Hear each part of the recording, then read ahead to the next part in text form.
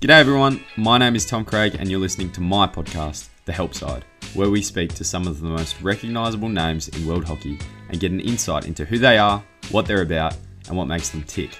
Now if you like what you hear, feel free to follow our socials at The Help Side on Twitter, Instagram and Facebook, and be sure to like and subscribe to this podcast so you don't miss an episode. We'd absolutely love that. Our guest this week is current Kookaburra Squad member Tom Wickham. I sat down with TJ at his home in Perth over an expertly made cup of coffee and we chewed the fat for an hour and a half or so about his journey from outback Australia to the bright lights of international hockey. Now, one of the best parts of doing this gig is listening to people's stories about how they got to where they are and what it took to make it there. What you're about to hear is the narrative of Tom's life and all the twists and turns which have taken him to being a regular fixture in the Kookaburras. In TJ's own words, at a dozen different stages in his life, his path could have taken him down a very, very different way.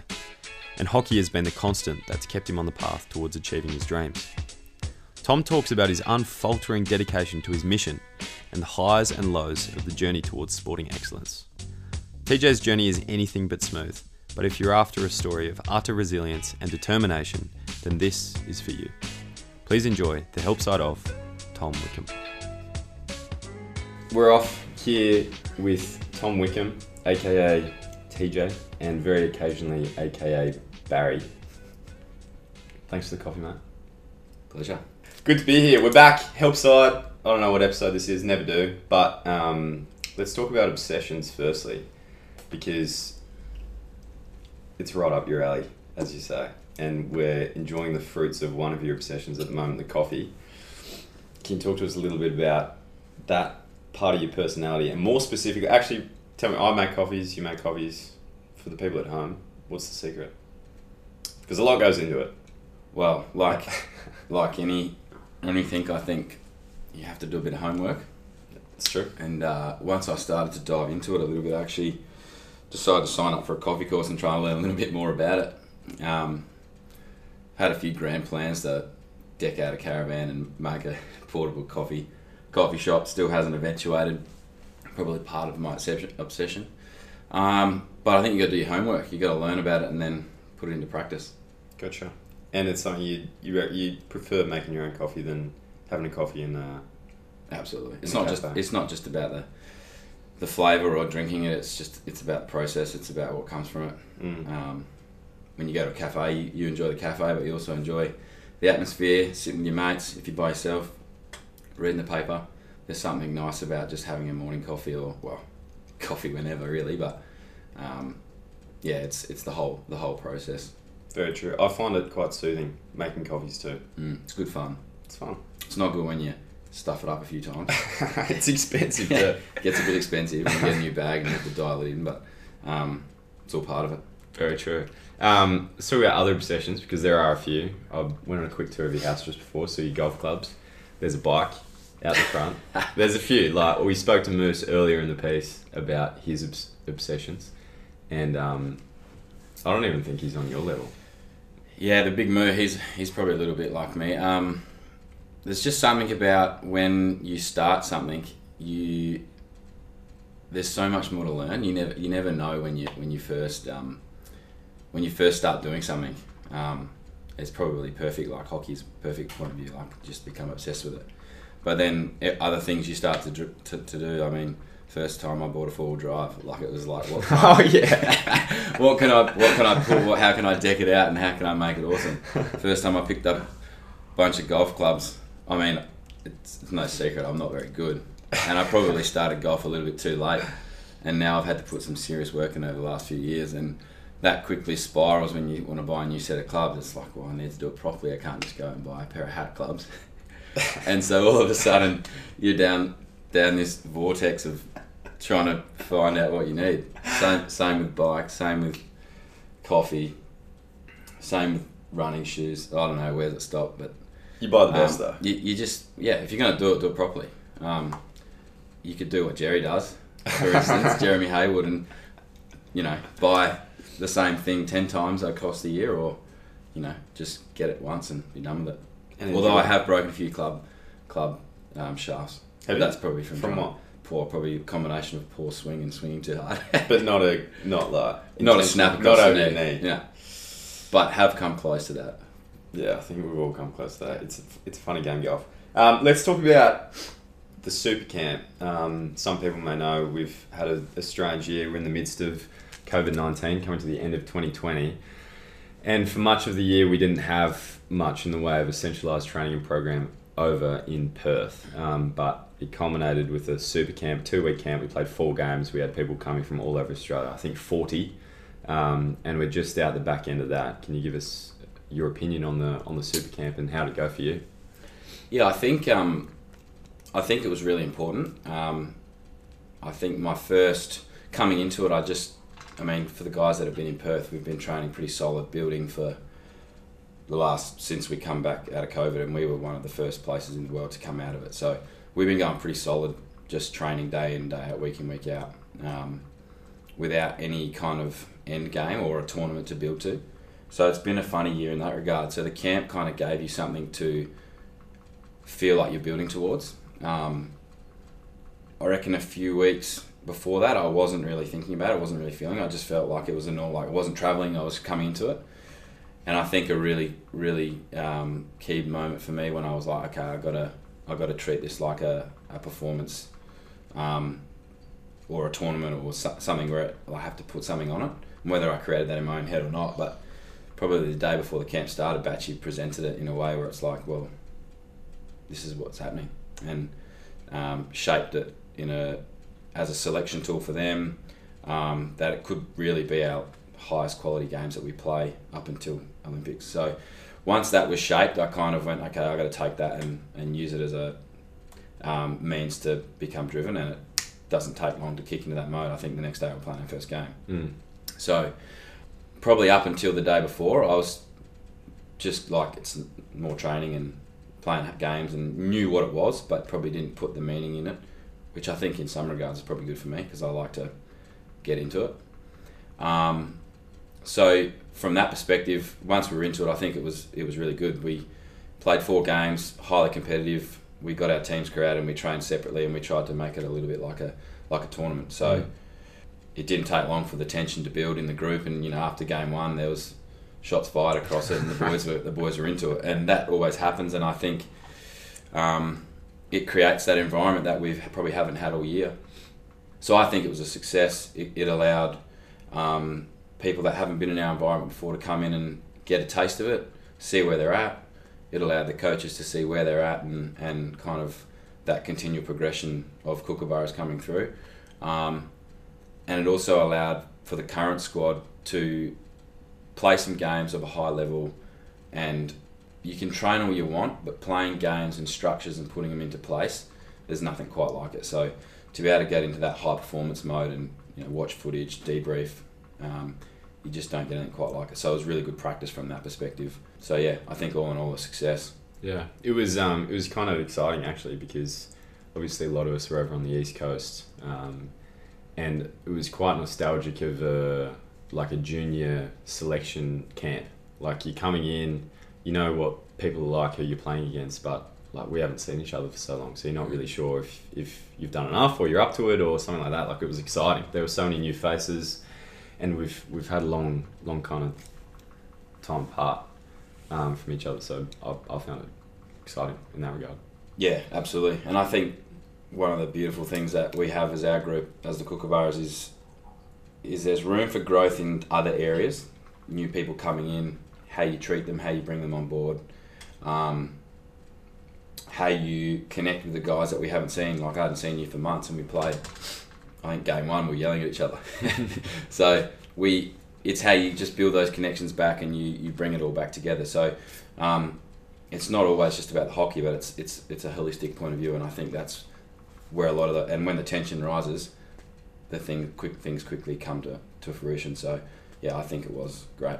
It's good stuff. And you were part of the core who were back here in Perth. You've moved here. Your life's here in Perth. It was a long time. It was a long grind. I mean, you guys went back to training quite early. As you said, Perth was one of the first places to lift the COVID restrictions. So you guys were back here on the grind for a long stretch of time with no tournaments, with nothing to break up the monotony of training, I guess. It was, how was it for you? Yeah, I really liked it. Like, I just like doing things. So I love hockey. I love being around it. And it doesn't take me too much to have to get myself motivated. I think also when I do find myself lacking motivation, I quickly check myself and go, well, one, what else would you rather be doing? And two, like, this is what I do. There's a reason for it. You can't 1 minute love hockey then hate it. You can not always be best friends with it, but quickly got to check yourself. So I didn't have to do that too often, and it doesn't take me too much to get up and about to try and have a crack and play hockey and improve. So from that front, like, I really enjoyed it, and we're at least allowed to play hockey. We trained 3 times a week, which was less than what we normally would, and then we played club hockey, which I think was really important from a community aspect. It had a more relaxed feel, but it still allowed us to go off and play games of hockey, albeit not playing like the Kookaburras, but it still allows you to go and work on other things that you can kind of try and nut out in your own game. But yeah, it was long, like good few months there, and when you don't have like a normal training build up, is we build up and we get to tournament mode, and then that tournament mode, it takes us a few sessions to kind of start playing at our level, and we get to the back end of a tournament, we're hitting peak playing hockey at our peak as a team. Then we go away, we have a week or two off, and then we start to build again for the next thing. And that not being there was a constant grind, and I think you can learn a lot about a lot of people in those different situations. So the consistency to work on different things in your game, get better at certain things, was definitely there. But I mean, yeah, it's a long grind when you don't have much of a break. So for sure. And hopefully we're back into it now with some internationals next year. Let's hope. Let's hope so. You got a fascinating story, and I want to dive straight into it. To little Tom. Growing up, childhood, what was it like? Fast paced, I'd say. Yeah, I was born in Mildura, so North Victoria. Never lived there. Was born there. Parents were living in Broken Hill at the time. Dad was born in Broken Hill, little mining country town. And I was born in Mildura purely for the fact that with my older sister, my mum had a few complications. So at the time, she was born in Port Augusta, so again, different. That's South Australia. Dad was working at the time. Moved back to Broken Hill, and during Mum's pregnancy, she had a few issues. So the doctor at the time in Broken Hill, knowing there was a private hospital in Mildura, made the decision to trek down there and stayed in a caravan. Not too long after that, had me, and then they drove back to Broken Hill. Lived in Broken Hill for a few years. Little brother came along pretty quickly after that. We moved to Alice Springs, which is centre of Australia. Moved there when I think I was about 2 or 3, so it's pretty young. Yeah, Alice Springs, it's a diverse place. Got in lots of trouble and ran amok. Moved from there. How old are we talking? What was the trouble and how old? Yeah, so I moved from there when I was 14, 15. So moved away from that. Moved to South Australia, which I'm sure we'll cover later. But Alice Springs, I mean, I just wanted to be in and around everything I could be. I didn't want to sit still, couldn't sit still. I mean, the longest I'd probably sit still for was when I was allowed to play the PlayStation. And I didn't want to do that too much because Sam, my little brother, was better than me. And that's probably the one thing he was better at me then. Which is maybe why I haven't gone down the obsession of PlayStations like all you boys have. But I would always want to be in the backyard playing hockey or footy or one-on-one football with my brother. One-on-one hockey. And were you bigger than him?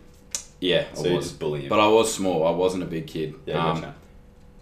Yeah, I used to have to help him. We used to have this steel back fence and then a concrete garden bed up one end of the yard, and I'd always have to allow him to tackle me every now and then, maybe at 15-0. Yeah. Let him get a goal. Yep. Or until he cracked it. And then Dad was a concreter, so he built us this massive sandpit, I reckon 12 metres by 3 metres wide. Like it was big sandpit. Massive. It's almost a beach. And free sand, just whack it in the backyard, keep the boys happy. I just remember digging like 1.5 metre big tunnel, and then grab the hose, fill it up, use it, make it clay out of it, and then build walls with it, and just obviously well and truly past sand, just digging a hole in the backyard. Yeah. Dad come home and go, "What are you doing?" Using his shovels and just always in his shed, run and mark, get on the bike, run away from home, just go bush jumping and go to a mate's house. Parents couldn't find me all day. We were just always on the go, and I'm sure that caused everyone a lot of stress, especially when little brother would start following me, and we would just start running havoc. But yeah, just always finding ways to just push the limits of what we're allowed to do. Like, I remember we had this, Dad's just obsessed with sheds, so we'd have this big shed full of his tools and swags and all the equipment, and then we had this little garden shed which was Mum's shed, which had secateurs in it or something. And we used to jump up on the fence, walk across the top of Mum's garden shed on top of Dad's shed, and on top of Dad's shed he had these skylights, like the corrugated iron, but there was like a fiberglass one. Jury's still out on who cut it. I believe it was me. Sam thinks it was him, but we stole a kitchen knife out of Mum's back, and then we went up, cut a big hole in this fiberglass, jumped down on the swags, and managed to get a heap of petrol and like all this stuff, and decided it'd be good to play hockey with tennis balls lit up like with petrol full of them. So Sam and I started playing like tennis ball on fire, playing hockey. Yeah, lit the backyard up, like one side of the backyard up. Right as that's happening, Dad rolls around the corner from work, and we're like, "Oh no, we're done." What are we talking? Like how like little like spot fires. Spot fires everywhere, but forget about the ball. Ball rolls off, starts another fire. So it's just like a shambles, just mission. And because it's petrol, like not putting it out. So just like things like that would just constantly happen, and then months later. How old were you then? 10, like enough to run amok. Months later, then rains a little bit, gets mouldy, all the swags, everything's moulded out, stuffed, like rain dripping over, like all the shells that are like kind of made of timber moulded, and Dad eventually sees it, and yeah. You never told him how you did it. Like he knows now, he just sits there and shakes his head, but just things like that would constantly happen. Roller hockey with Sam out the backyard, but we decided to play with rocks and just smash rocks at each other. It was just like always causing trouble. Like constantly just wreaking havoc, run away from home, just doing lots of stuff, which probably can't be mentioned. Yeah. And that was up until I was about 14. Yeah. But hockey was a fixture. Yeah, hockey was constant. Like, I started playing hockey when I was about 3 or 4. Like, pretty much when we moved to Alice, Mum played hockey and decided she'd get back into it. There's a turf there. Was sand-based at the time. Yeah. And then I reckon I don't know how long after I started, it would have been a good 5 years or so, they put a water-based pitch in. Yeah. As juniors, you'd play between sand and the sand base and the grass, play a lot on the grass. Pretty quickly started playing like upper grades and stuff like that, and then so I transitioned from playing grass to mostly just on sand base until they got a water based pitch there. Yeah. But yeah, like from the day Mum said, like that was the first sport I played, but from the day she said, "Do you want to play hockey or come down?" I was just like hooked and obsessed, and just could not stop playing it, to the point where I'd just go to bed at night, take my stick with me, put my uniform on. My uniform was the same colour as my school uniform, and so in the mornings I'd wake up, put my hockey uniform on, and walk out like I was going to school. Like I didn't know that it was my not my hockey uniform. And Mum would always be like, "Mate, what are you doing? You can't like go back in your room, put your socks." I'm like, "Oh, sorry, mate." Just because I wanted to wear hockey uniform, hockey socks, like just obsessed. So, always was a fixture. Just any chance I started playing and wouldn't stop. Yeah. Yeah. Yeah. And then the move from Alice to Adelaide? So in that period, Mum and Dad split by like around the end of Alice Springs. And so we moved to a country town called Freeling, which is, I don't know how far out of, I forget, maybe about 80 k's out of, maybe about 80 k's from Adelaide centre. We moved there, we only lived there for a year, went to school. This is when I was I was in high school. I did a couple of years in high school in Alice, and that's a whole other story. But moved there, lived in this town in Freeling, went to a school called Kookaburra, which was maybe 20 k's north east of Freeling. Did 2 years there, lived there for 2 years, and then from there we then moved again further northeast, about 160 k's from Adelaide, in a small country town called Morgan, which has a population of about 500 people. And then went to school in a town called Waikerie, which is about 60 k's further again on the Murray River. So lived in a town called Morgan, not many people, couple pubs, great place for all the Adelaide people to come. All the shackies is what we call them. All the shackies used to live in Adelaide, come up, spend their weekends there, hang out at the pub, ski all day, wakeboard, live in their shacks. And in a town that big, there's not much to do apart from just get your hands dirty, as per what we did, follow the theme from Alice Springs. Yeah, so I was about 16, 17, living in Morgan. Probably didn't get into as much trouble at school by then. What do you mean? That was Alice... Alice Springs, I was always in trouble. I was always in trouble, like fights, suspended, causing trouble with teachers, disrupting, like starting chants in the school, in the classrooms, just like always just been a menace. Just bored. Just couldn't sit still, mate. Like, yeah. Didn't want to sit still. If it didn't interest me, just wanted to play hockey. I want to be out playing hockey or be on my push bike. So then in Morgan, like, I probably started to be a bit more aware, like especially when I was in Alice Springs making like Northern Territory state teams and or school sports teams or teams on, like, I used to start mum and dad used to start hovering if you keep getting in trouble you won't play hockey. So that was a real driving force for me to behave. Yeah. But in a small town like that, when you're one of the better players, like pretty quickly they're like, oh, you better play anyway. So got away with it.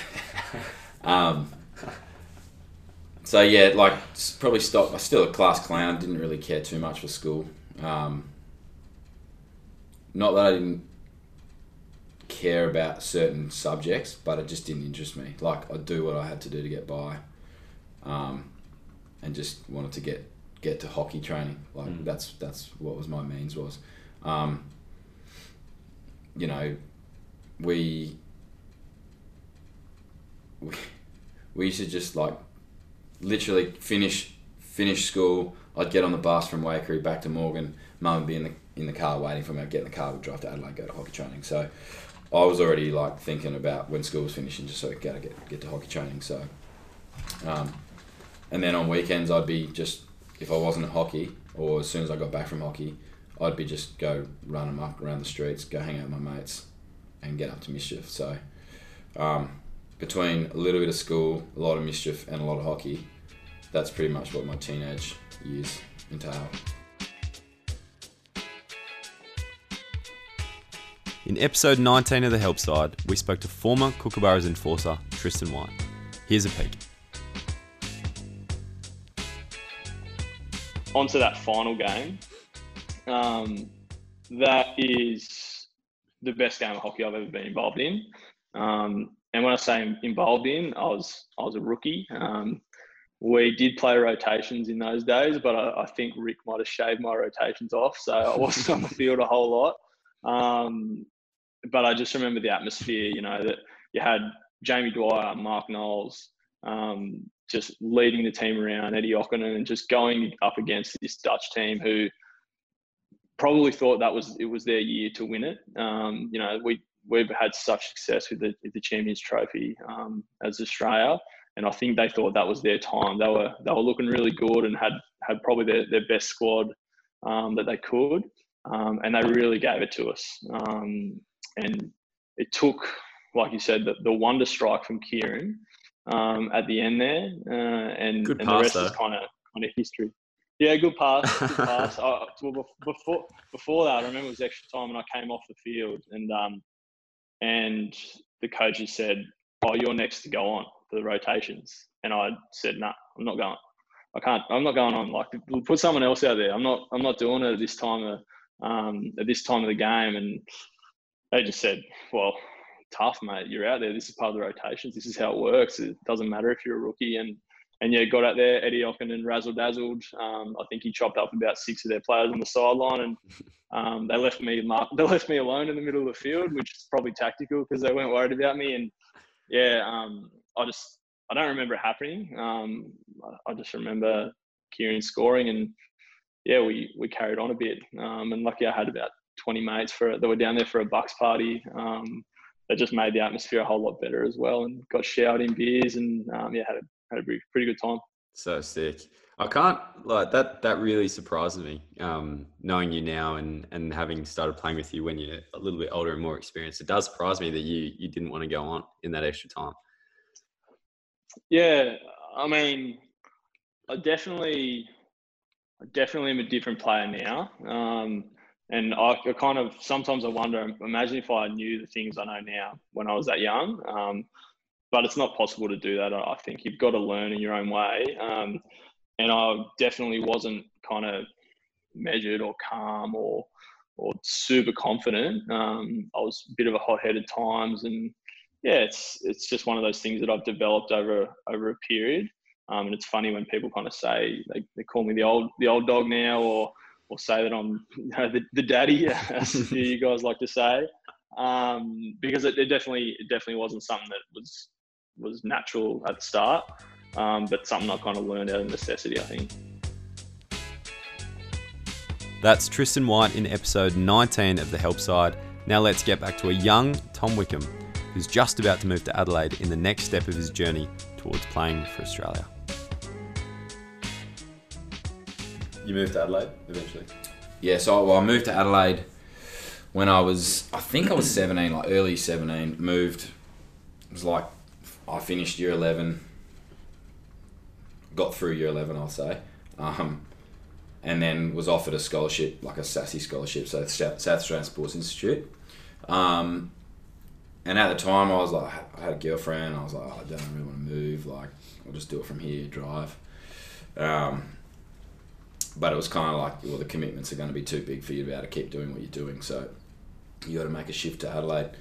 So I moved to Adelaide, was lucky enough to get an apprenticeship as a carpenter, and moved out of home, drove up to Adelaide, and lived in Adelaide for, I think, till I was 20, which is when I moved to Perth. But in those years, was very much just stumbling through life, like did not know much about anything. I was getting paid pretty good money. I was like pretty happy with what I was getting paid. It was only apprenticeship wages, but from not having any money to having money, I just spent it on board shorts, I think. Like I did, what else could I spend it on? No real understanding of money then. I was just like, let's just spend it and have a good time, and continue to run amok when I wasn't at hockey. Weekends I'd drive back to Adelaide. I remember just like Friday nights, finish hockey training at like 8:30, and just like literally get in the car and just like VT Commodore, speed home as fast as I could, like just ridiculous, through the roofs, just to get home, just so I could be with my mates and run amok and do what you do when you're that age. What some people do.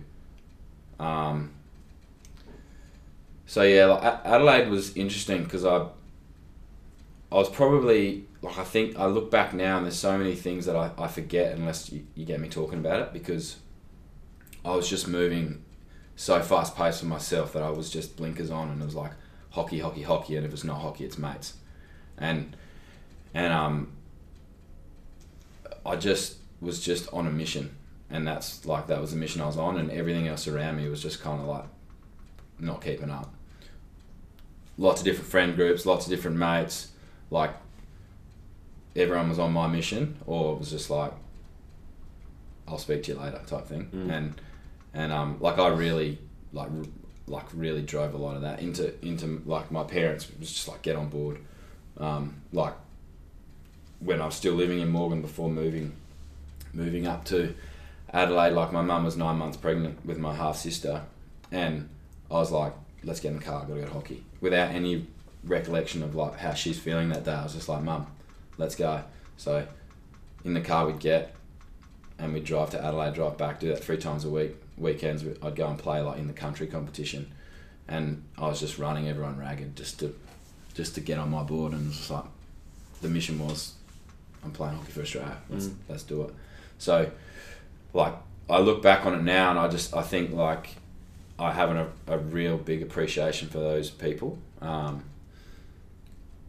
then even when I got to Adelaide, like, it was because I just spending my money on board shorts. I'd be like, Mum, Dad, like, got no money, help me, car's broken down, what are you doing with your money? Spending it. So yeah, I lived in a few different people's like spare rooms for a little while. Moved in with my auntie and uncle, who at the time also cared for my grandmother, and lived in the spare room, and like, I just look back to those situations now, like, I was just a nightmare. Like, I was just like, come home, eat, leave a mess, go to hockey. And I remember when I told my auntie and uncle I was moving out, and they were just a bit like, why are you moving out? Like, you've got it pretty easy here. And I was like, no, I don't. Like, I have to do stuff. Like, you want me to clean? Or you want me to... But all I was thinking was like, no, it's going to be awesome. I'm going to move out and live with my mate. And then by the time I moved out with my mate, I was like, I should have stayed at my auntie's. So I was just like, yeah, on a mission, and there's a lot of people that helped me, and I probably didn't stop to look back at it until probably the last few years, and start to go, oh, there's a lot of support I had around me that I didn't really look at. So yeah. What was behind the mission?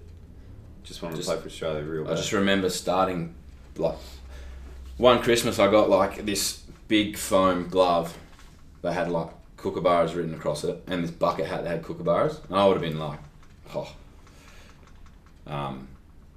don't know, 5, 6, and I just vividly remember this. Like, I thought I was this cool kid with this bucket hat and this foam thing. I'd run around and like hit people with it, and I was like, that's like the Kookaburras. That's Australia. That's the best you can be. That's like the pinnacle. And so once I was like, that's, you know, you say it as a kid. I was like, Mum, I'm gonna play for Australia. Yeah, mate, no worries, good on you. You know, and I think back to moments at school, like, everyone knew that I was a hockey player, but a little shit at the same time. Don't know if I can say that. I was a little shit, and it kind of grew more when like, as you get older, like, you sit down, you talk to your parents, and they would say like, oh, your teachers just thought you were going to be in jail or in trouble or not go anywhere because you were just such a little menace. Couldn't get you to sit still, couldn't get you to concentrate. And so that started to grow more in me. It was like, I'm on a mission. Like, I'm going to show you that I will play for Australia. Like, I'm going to make it happen. And I think that's where that real burning desire for me to just prove people wrong or fight to get this mission done. And as it grows, it develops, and you get more understanding of it, and you give it. From an early age, I was just like, foam glove, bucket hat. That's what I want to be. I want to play for Australia. And like, you don't comprehend how little money we make back then. But I was like, if I play for Australia, that's it. Like, I've made it. Little do you know it then. But that was the mission, and that was what I was after. And man, like, just whenever there was hockey on the table, it was like, let's do it. So yeah. I'm going to get to your debut in 2013 in a little bit, but you said before that your life could have gone 1,000 different ways. Is there any time in particular before your eventual call up to the Kookaburras in 2013 that was a do or die moment or a breaking point moment? Yeah, there's so many twists and turns, and like I've said, like, I've kind of danced around it and just kind of said, you know, like, yeah, I was a little shit or whatever, but like, to the point where, like, breaking the law was things that myself, my little brother would get up to, and we were really pushing the boundaries of what we should and shouldn't be doing. When my parents split, this was just before we moved to Alice Springs. My old man moved to a south of country town or coastal town on the peninsula of South Australia called Galway, and there's just a peninsula town. He moved there and started up his own concrete plant business, and then we moved as a family. My sister stayed in Alice Springs to finish year 12, and my little brother and I, probably as we started to get older, we started to fight more and more. And I just remember Sam and I having this massive Barney. This is when we were living in Freeling. This massive fight over a PlayStation, I think it was. We just had this big fight, and at the time, like, my mum was going through like really severe depression. 2 little kids, like, just causing havoc. Like, my older sister stayed in Alice Springs, so our home became a little, like, quite separated. And so my mum and her partner, we lived in their house in Freeling for a little while, and one night we just got in this massive fight. Sam was like, I'm running away. I'm going to Dad's, which is about 500 k's away. So How old is it? a couple of years younger than me, so I reckon he would have been about 12 and I would have been about 14. Had it on, and then he's like, I'm running away. He's leaving. So Sam's on this mission, which was walk to Galway. Anyway, so that didn't happen, and then because of the circumstances, and at the time, the best decision is, especially in Mum's eyes, was I got to breathe. Like, I got to get away from this for a bit. So we moved to Dad's for a little while, for a couple of weeks, and after that, which at that time, with my old man starting his concrete business, he put everything on the line. Like, he had nothing. He literally just put himself forward and said, I'm going to dive into this. I can work, I can build a life for myself, I can build something to give my kids or leave my kids or look after us. And I admire that so much. And at the time, you don't know what's going to happen until it happens. But we moved in, and then a few weeks later, we all kind of sat around the table and discussed what we were going to do. And the decision at the time was Sam was going to stay with Dad, and I was going to go home and live with my mum. And that was essentially like your best mate just being taken away from you, and you don't really understand it. And at the time, again, the decisions were made, and that's what happened. So you got to live on and push through it. And my little brother, Dad was never home, and Dad was always at work, and he was working from 3 till evening every day just to keep this thing afloat. And he was like, I'm not sure how I'm meant to parent at my best. So my little brother went through this phase of starting to hang out with older blokes, stopped going to school, just started running muck, and went down a path of drugs and getting in trouble. And then I'm sitting in the other opposite side of South Australia, doing similar things, running amok, getting into trouble, pushing the boundaries of what I should or shouldn't be doing. But I always had something, which was hockey. And that was a really interesting period in our life, because at the time you're not processing it, you're just going with it. Sam's doing his thing, I'm doing my thing. My sister's in Alice Springs. My mum is severely depressed and trying to come through it and trying to come to that. My old man's trying to bring up one of his kids when he's got this business, when he's in mass amount of debt, just to get it to the point. And just so much stuff going on, and that was a real point in my life where hockey became probably the thing that just kept me going. I'd still run amok, I'd still be no good and still be doing things, but it always brought me back, probably to the point where I didn't go as far down the path as what my little brother did. And coming out of that, like, when more opportunities started to come my way, hockey-wise, I started to have to clean it up, but I'd also really fight with all the other things that was going on. And that was a real moment where things could have been totally different. But it was just like I was on this mission, and that mission kept me straight and narrow. Or narrow. But you know, that goes on, and then there's moments in my career in Alice Spring, that too, but I mean in Adelaide where I was so, even when it come to people that I played with, like it was like you're on my mission, and the mission was to play for Australia, and I'm playing club hockey, but I'd get so frustrated at people if they wouldn't get on board with what I needed, when I needed it, and it became this. It became an obsession where I was just like, get on board or you're going to get left behind.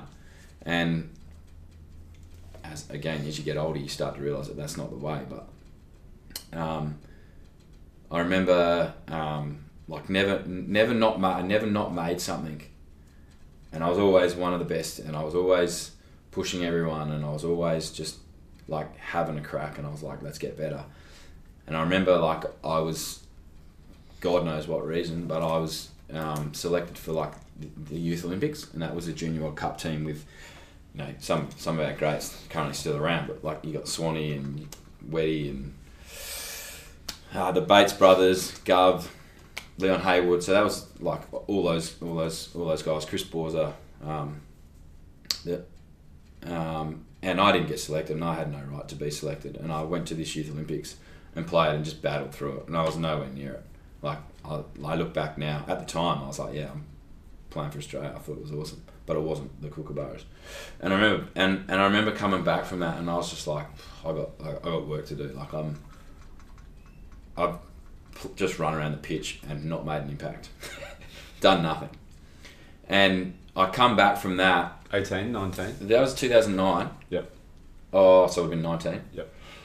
And at the time, Craig Victory was our sassy coach, and I just remember like kind of going like, what's next? Like, how am I going to get back from this? Because that was it was kind of a good pathway or a segue into being noticed, identified, etc.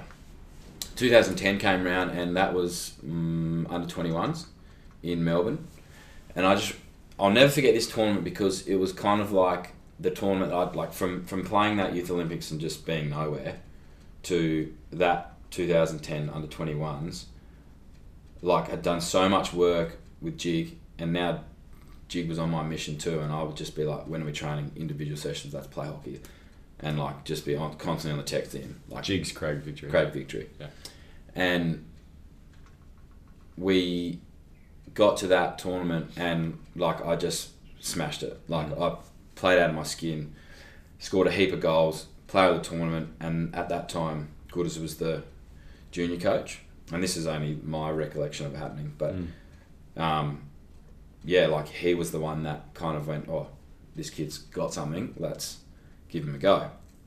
Anyway, I went like end of 2010, I came to Perth, did a couple of training sessions, then was offered an AO scholarship in start of 2011, which is when I made that transition. So all through that, like start with when my parents split up to like the moment of getting an AO scholarship was just so many moments where I could have been in trouble and it all ended, or made something, not made something, wanted to quit, like just heaps of stuff, but hockey just kept bringing me back and keeping me on this clean path with whatever else was going on in there in my life. Did the mission ever falter? Were there any times where you thought this is too hard? Well, I mean, it kind of, the crazy thing is from 2011 to now, like it just starts, it continues on that path. And I think only once in that period, and this is like, I don't know how old I was, maybe it was after that Youth Olympics. I remember sitting with Sam, just talking to Sam. I was probably drinking a beer or something, to be honest, I don't know. And I remember saying to him like, oh, I don't know, like there's more, like I could do more. There's other things I could do in my life.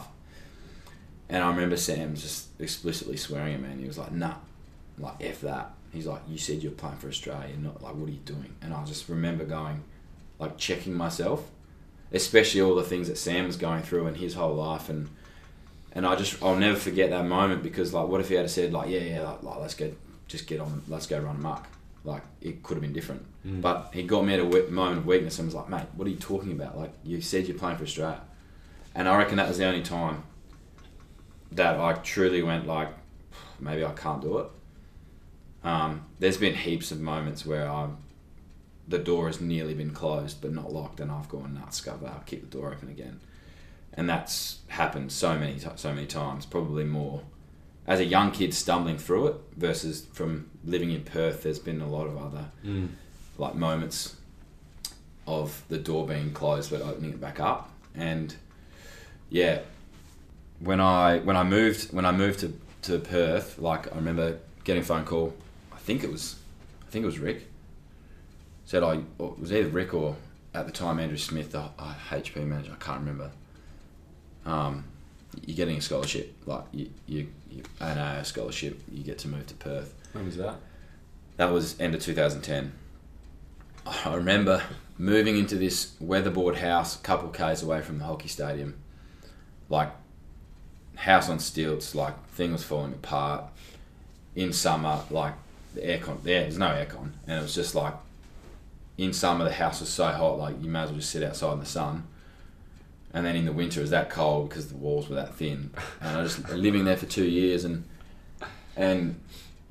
like, the shower didn't actually have a sprinkler head. It was just literally like a hose, and like just this straight stream of water would run out of it.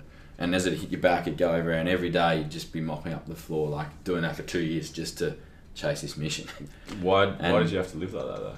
Well, when I moved, because I couldn't see where I was going to move, at the time, the AAS helped me, and I don't think they like. And me being me, I was like, yeah, just get me there.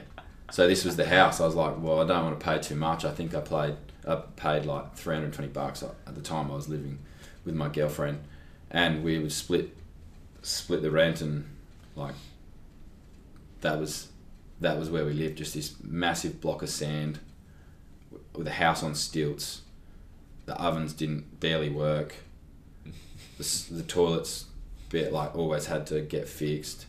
Like, it was just a crappy house. Remember my car getting smashed windows, like just living in this thing, but I was on this mission. And when that year of 2011, like I think back to that now, and from 2011, I just remember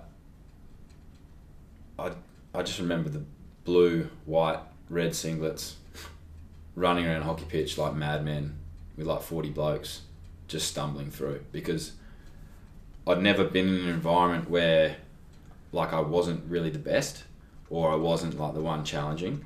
And in my head, I was just like, I'm just going to compete because I can play. I don't remember making friends with anyone. I don't remember, I made friends with one bloke, or a few people, like, but not connecting with them as like teammates, or not diving into this environment of high performance. I would just go to training, leave training, and didn't really understand how to live in that environment. And it was such a blur that year of my first year in the program, because I didn't know what I was doing. I was just trying to survive. When I moved, at that time I was getting paid like a small amount of money from AS. Started doing some labouring work for a guy, Scott Martin, great guy, love him to death. And he taught me how to landscape and pave. And I worked with him for like 3 years after that. And so through 2011, I would go to work, go pave, and go to bed.